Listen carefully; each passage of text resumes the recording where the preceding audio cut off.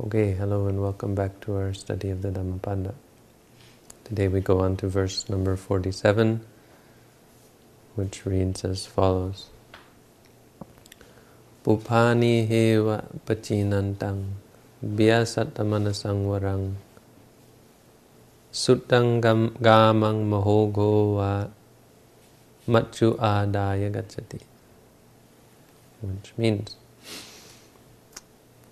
Pupani heva pachinantang, like one who collects or gathers flowers. Vyasattamanasang narang, a man or a person who is with a distracted mind, or with a negligent mind, with a heedless mind. Suttang gamang mahogovad machu adaya gacchati. Machu adaya gacchati is carried off by death, or death carries away such a person. Suttang gamang mahogova. Just as a great flood carries away a sleeping village. So one whose mind is distracted, or who is distracted in mind like someone collecting flowers, is carried away by death, just as carried away unexpectedly by death, or unready, not ready for death. Just as a sleeping village is carried away unexpectedly, without any time for preparation, by a great flood. That's the verse. So this was told in regards to a fairly famous story, and quite a long story. So I'll try to abridge it, give you the condensed version. Basically, it starts with it doesn't start with, the important part of the story starts with King Pasenadi, who was a king in the time of the Buddha, and he gained great faith in the Buddha, and as a result invited monks to come to the palace, and for a few days he looked after them, but then something like after the 7th day he lost interest and went back to his worldly affairs, and as a result the monks weren't taken care of, because if the king doesn't give the orders, no one really cares. And so the people in the palace, when the monks came, weren't doing it out of faith. No one was really interested in the monks, and so they weren't fed, or they were fed late, or there was much confusion, and it wasn't really a wholesome scene.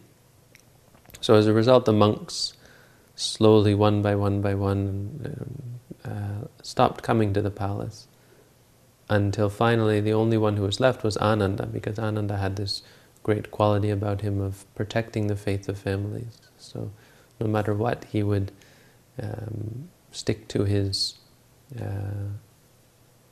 duties for the purpose of keeping the faith of the king in this case. And so one day the king remembered the monks, and he came to see, how is it going with the feeding of the bhikkhus? And he goes there and he sees that there's only Ananda, and he says, "What's going on? Where did all the monks?" When you stopped coming, they slowly stopped coming as well. And he went to the Buddha, and I can't remember what the Buddha said. The Buddha gave him some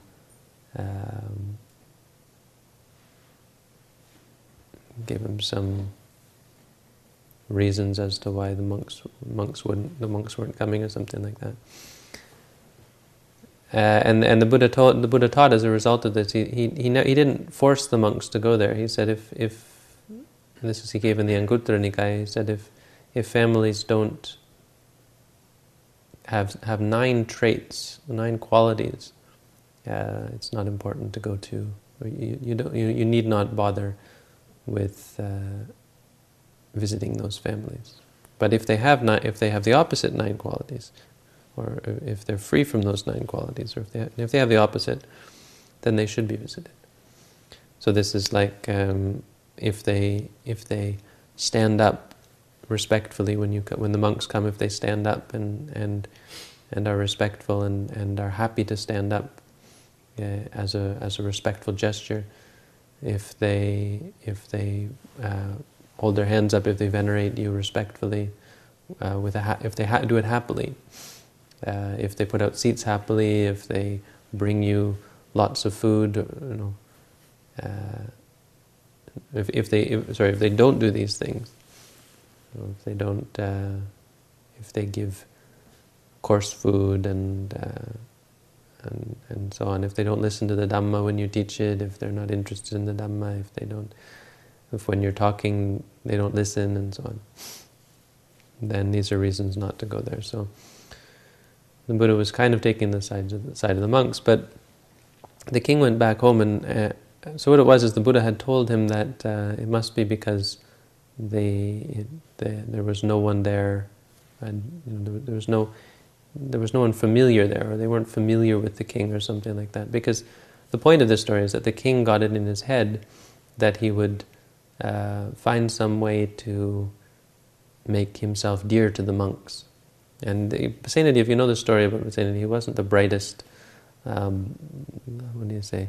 He wasn't the sharpest knife in the drawer, right? So instead of thinking, maybe I'll practice meditation, or maybe I'll actually, listen to the monks when they teach or something, what did he think? He thought, I'll marry one of one of the Buddha's relatives. I'll take one of the Buddha's relatives as my queen, and that will be a sure way of getting in good with the Buddha. This is what he thought.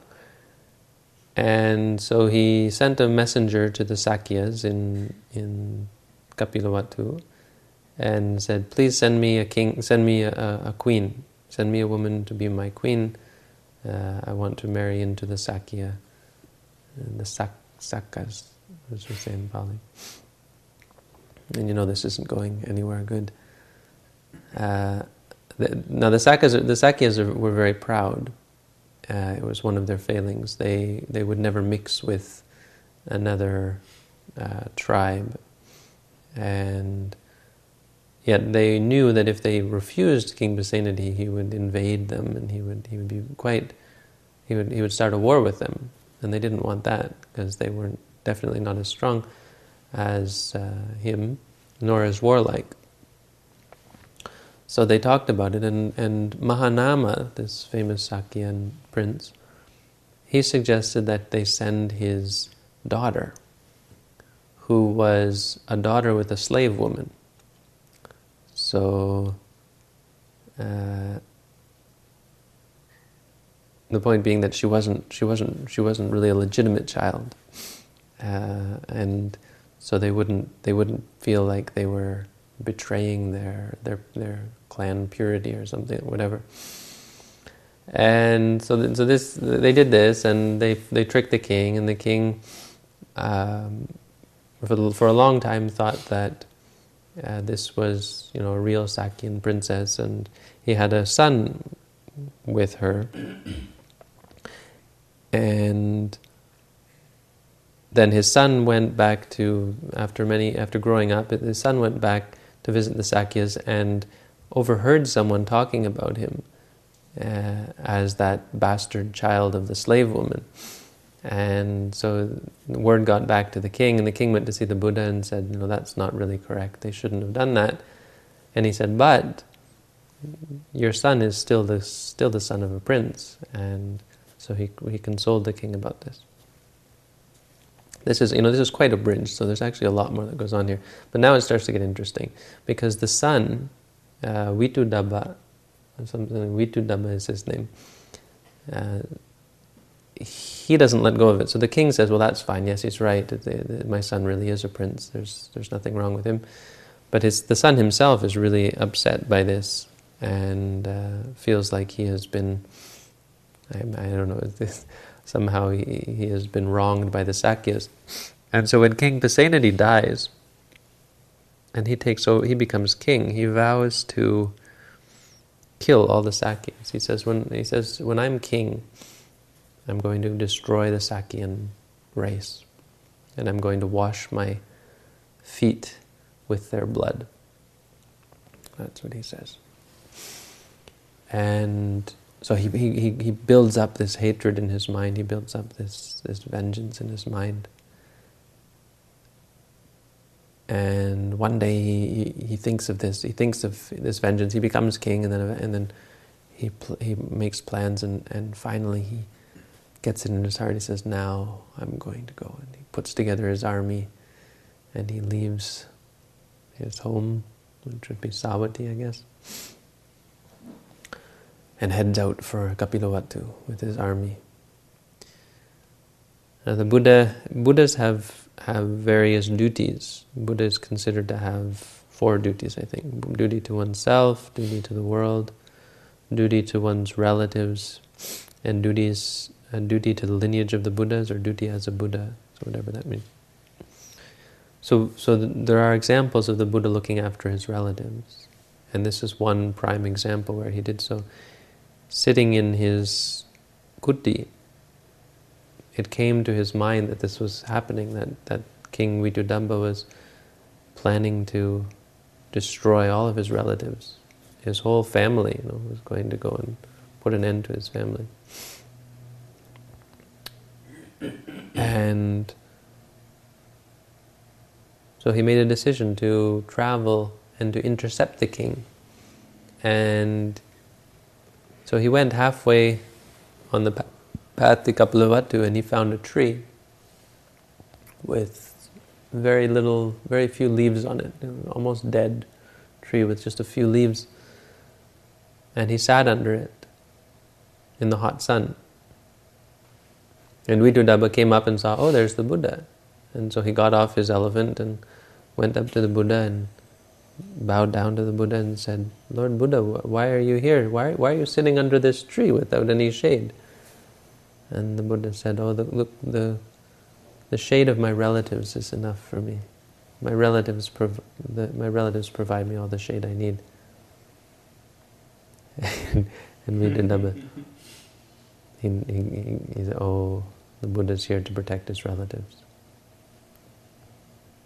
And so he gets on his elephant and he turns around and goes back to Savatthi. But kings, they're not the most stable sort of beings. And so he's unable to give up this hatred. You see, people who don't practice meditation. It's funny how he was so close to the Buddha and he never was able to practice meditation, but it's true. The story says it's true anyway. This is the story. This kind of thing happens for sure, though. People can be very close to Buddhism and even study all the Buddha's teachings and never actually practice. And so they're never able to overcome, they're never able to change. And so he can't change because he's harbored this from when he was young, and when he first found out that he had been well, it's funny because he wouldn't have been born if they hadn't if his father hadn't have married this woman. And so he decides again to go out. He gets angry again, and he's unable to suppress it and unable to let go of it. And so he heads out on his elephant with his army. And again the Buddha goes, sits under the same tree, says the same thing, and Vitudabba turns around and goes back.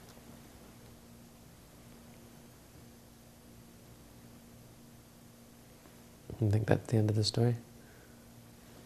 No. No, sir. He goes home and like a week passes, and a week later he's out on the elephant again. He just can't handle it. And the Buddha looks, and he looks back into the past, and he sees the Sakyas have actually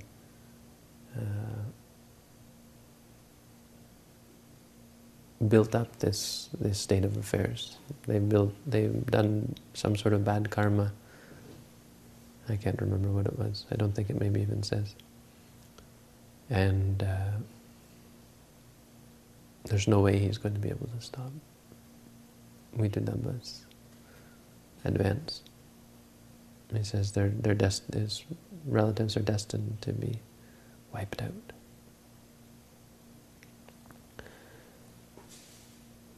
And so he doesn't go. He stays at home. And Vitudabba heads out on his elephant and gets to Kapilavatthu. And see, the thing about the Sakyas is that they become Buddhist. They follow the Buddhist teaching, and they're keeping the 5 precepts. So even the soldiers couldn't kill. So what did they do? They, I can't remember, I think they'd shoot arrows over the heads of their enemies. And I think they held up grass. They collected grass and they held it up like a weapon or something like that. And sticks. I can't remember what it was. It's quite funny if you read this story how they fought. How they fought back, and they all were wiped out. All were killed, and he washed his feet with their blood. And so it says the Sakyas were actually wiped out, which is interesting because many people in Nepal claim to be related to the Buddha, Sakya.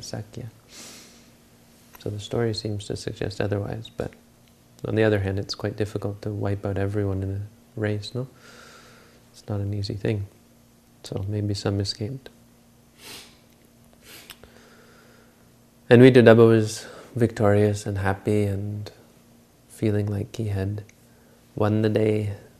And so he headed back, started heading back home, and he got to this river, and he got all his men out, and he went down by the river and washed the blood off of his feet, and they laid down to sleep by the river.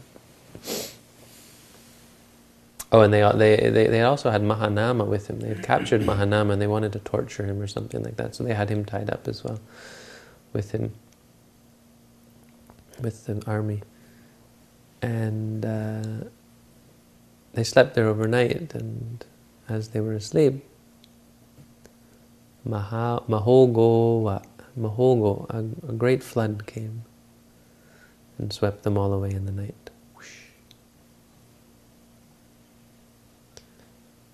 And so the monks were talking about this, and they said it's amazing that there's this, how the world goes. You think you're on top of the world, victorious in battle one day, and whoosh, you're gone the next day. And so this is why the Buddha taught this verse. This is where this verse comes from. The Buddha said, indeed, we're negligent. We think we're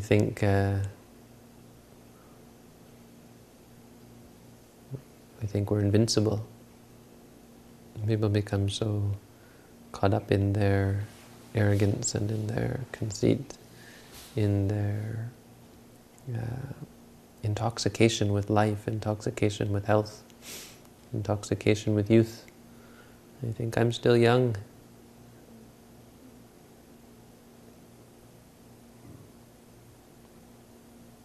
There are children who die, some people die when they're like 5 years old. It happened. True, no? Buddha said, Ko janya maranang suve. Who knows whether death will come tomorrow? If you knew you were going to die tomorrow, would you be negligent today? Would you just go and do whatever you want today? If you knew this was your last day? What would you do today if you knew it was your last day? Get a puppy?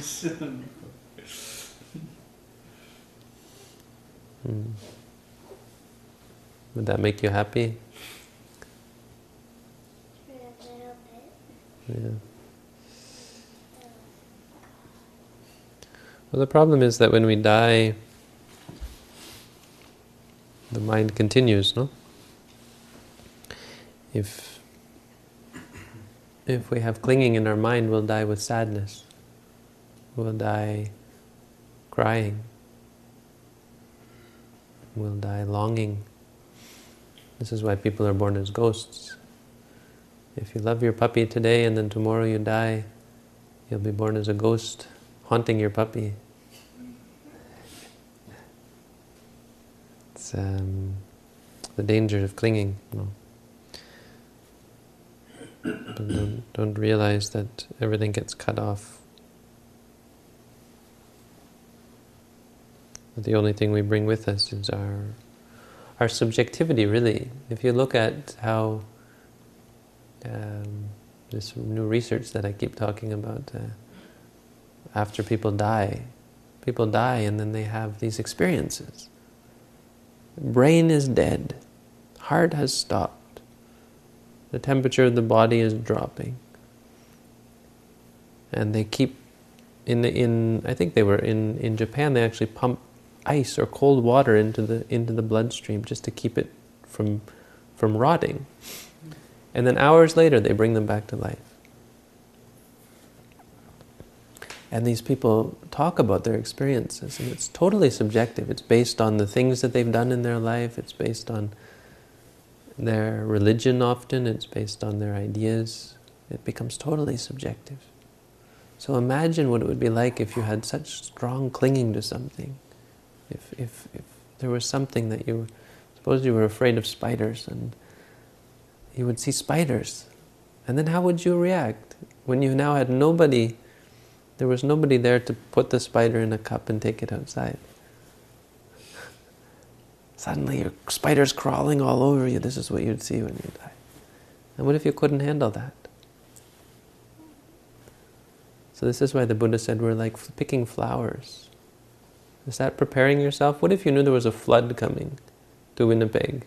And you said, well, then I'll spend my time picking flowers. Is that wise? This is what we're like. It's not like it's actually not even like a sleeping village. It's like a village that knows there's a flood coming. And all the villagers say, well, then let's go pick some flowers. That's what the Buddha is talking about here. Like a sleeping village, but it's even worse than a sleeping village. It's like a village that goes to sleep knowing a flood is coming. We know there's a flood coming. We know death is coming. We don't know when. But we know it's coming. And we know from Buddhism, we have this, you could say we have a belief that that life continues after death. But there's many ways it doesn't have to be a belief, and one of them is now this kind of evidence even of people when they die having subjective experiences. And how it becomes totally subjective, where totally based on your mind. Could you imagine Vitu Dabbuhood just washed his feet in the blood of his enemies? What do you think he was thinking about when he died? When his brain stopped, what do you think? What images do you think he conjured up? Blood. He's not going to a good place.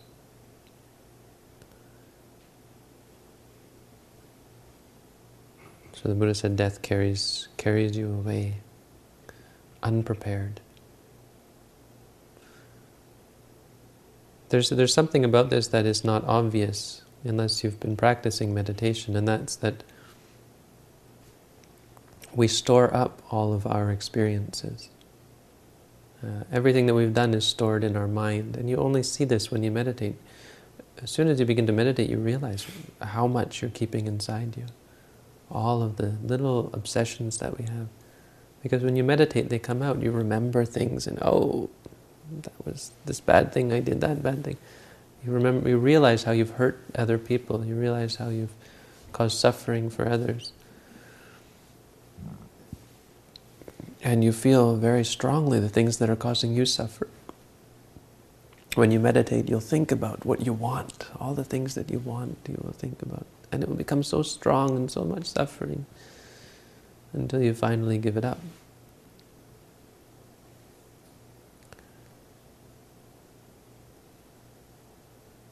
This is why some people, when they practice meditation, they think it's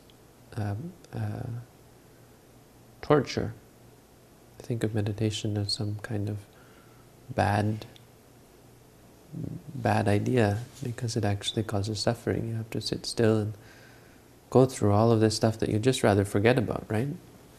I don't want to have to think about this.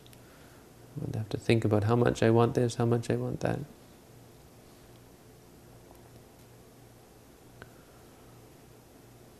But that's exactly why we do it. Because if we don't work these things out now, we're going to have to work them out when we die. They're going to all come up. And it's not even only when we die. Death is just one example. It's an extreme example, but it's true in all cases. If we have anger inside, then when anything happens, we'll get angry and we'll say bad things to others. If we have greed inside, then anytime we want something, we'll be impossible to deal with. I want it, I want it. We'll be crying. Sound like anybody you know? Yeah.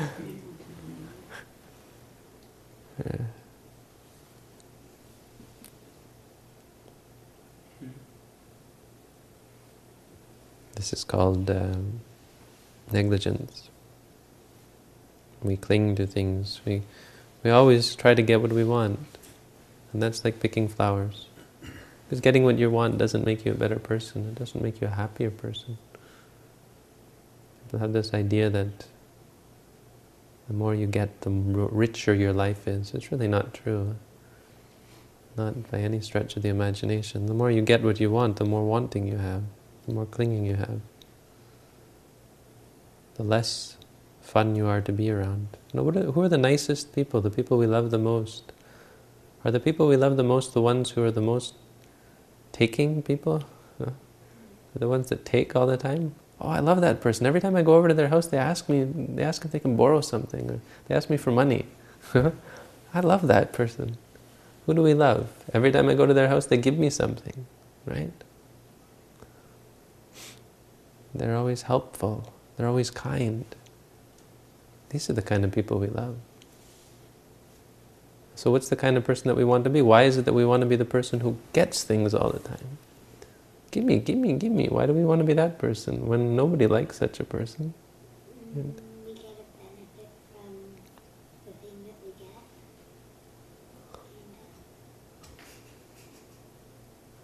What is the benefit that we get from the thing that we get?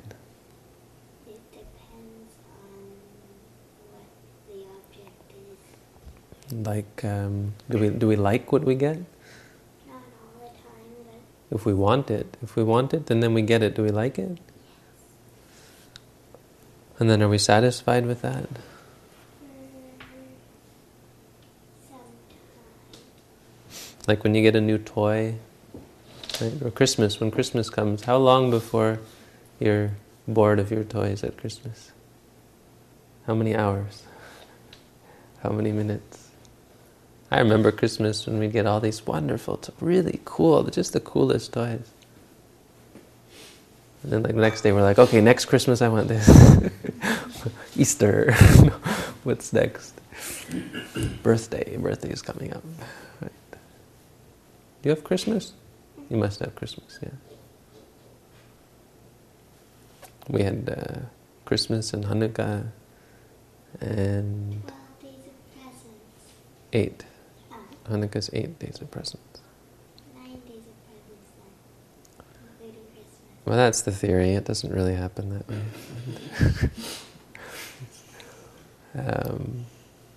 But no, these things don't satisfy us. Things that we need are useful.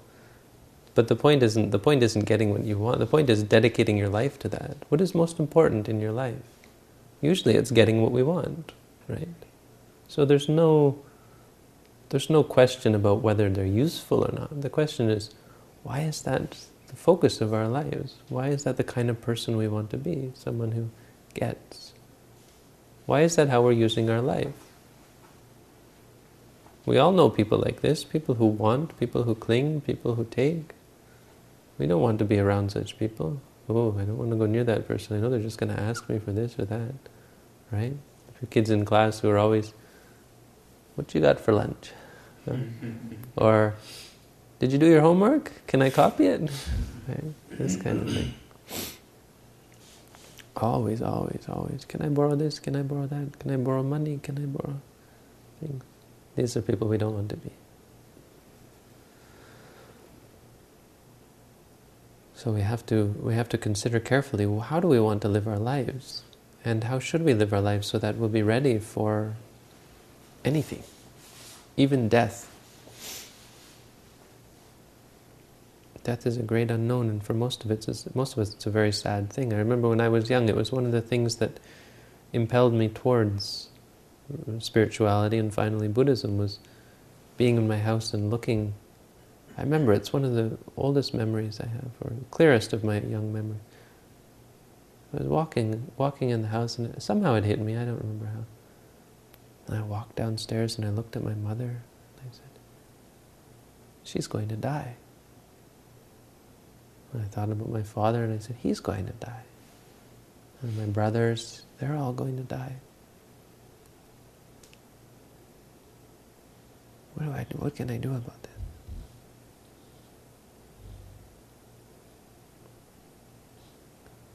It's just this kind of thinking that's important for us. We have to have an answer here. We have to have an answer to these questions. Death is an inevitability, something that we all have to face.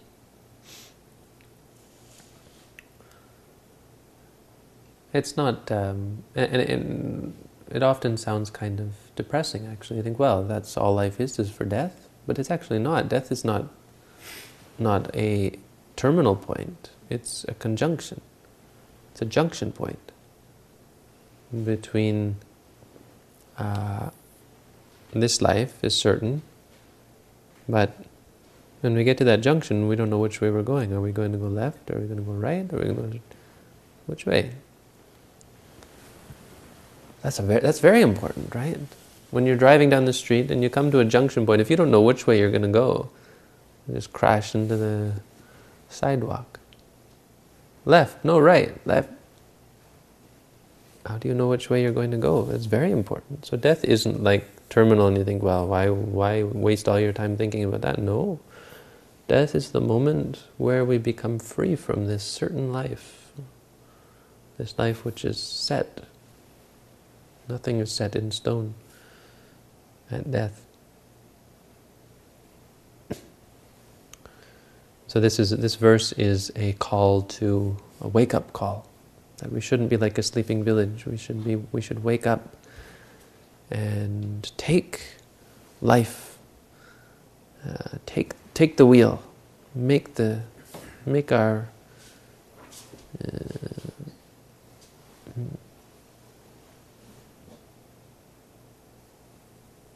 take charge.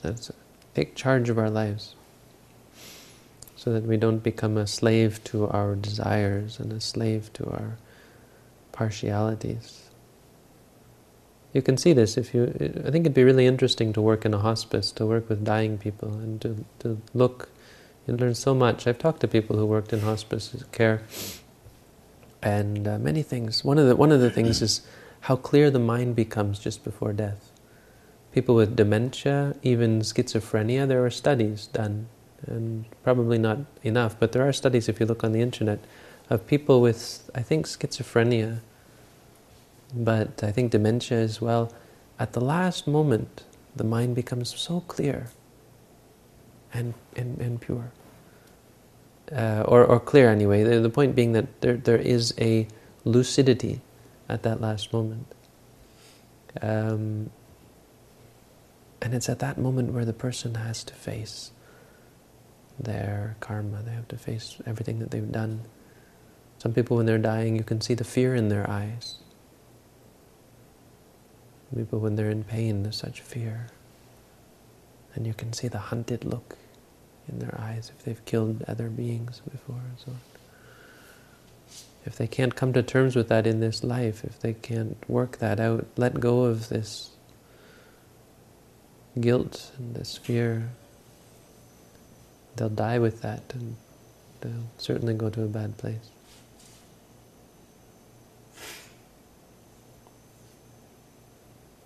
So we have to take charge, and we have to be ready for this. This is why.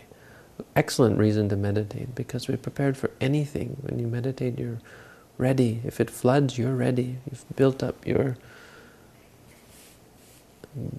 things, sand bags, whatever. Yeah. Embankments, no?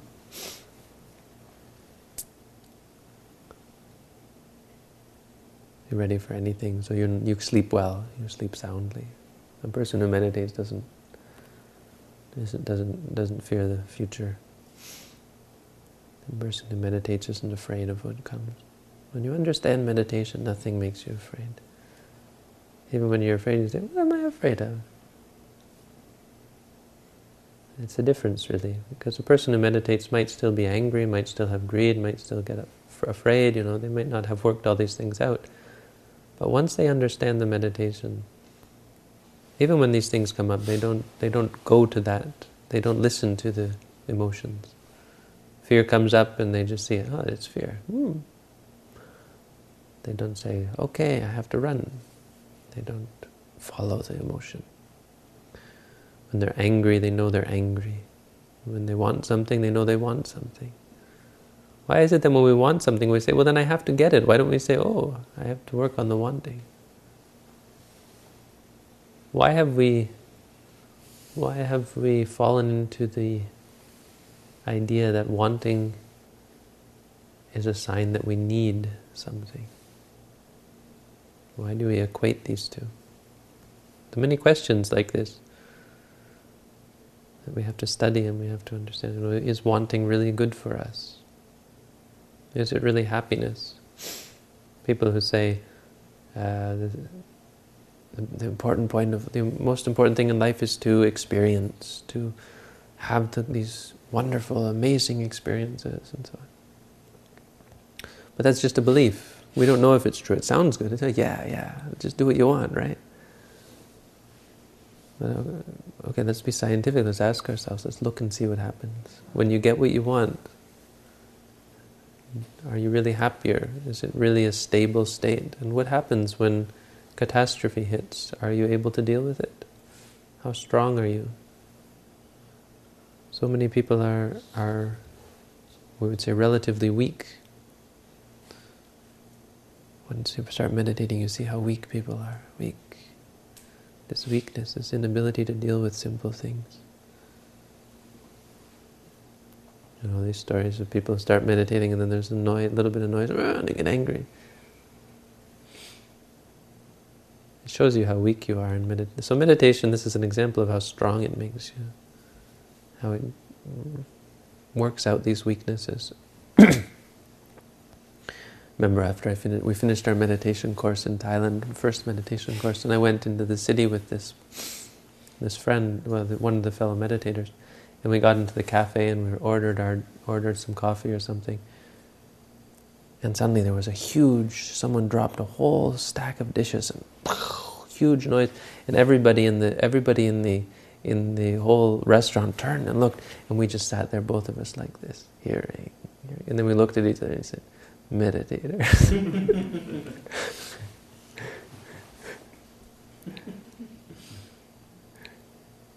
Well, it's exciting actually to know that you don't have to follow your instincts. No, you don't have to follow the habits. You're not a slave to your habits. You may follow them, you may not, but you can choose, you can decide, and you can see with wisdom whether they're going to make you happy or not. So, this is the important point of this verse, that we should not be like the heedless person gathering flowers, because it doesn't prepare you for the future, it doesn't make you strong, it doesn't bring you peace and happiness. It just gets you a bunch of dead flowers. Alright, so that's the Dhammapada verse tonight, number 47. Thank you for tuning in. I hope that this has been useful and a reminder for us all that we should take life seriously. If you want to be happy, you should seriously figure out what is true happiness. Happiness is a very serious topic. If it were not, everyone would be happy. So let's take this seriously and truly find peace, happiness, and freedom from suffering. Thank you, and wish you all the best.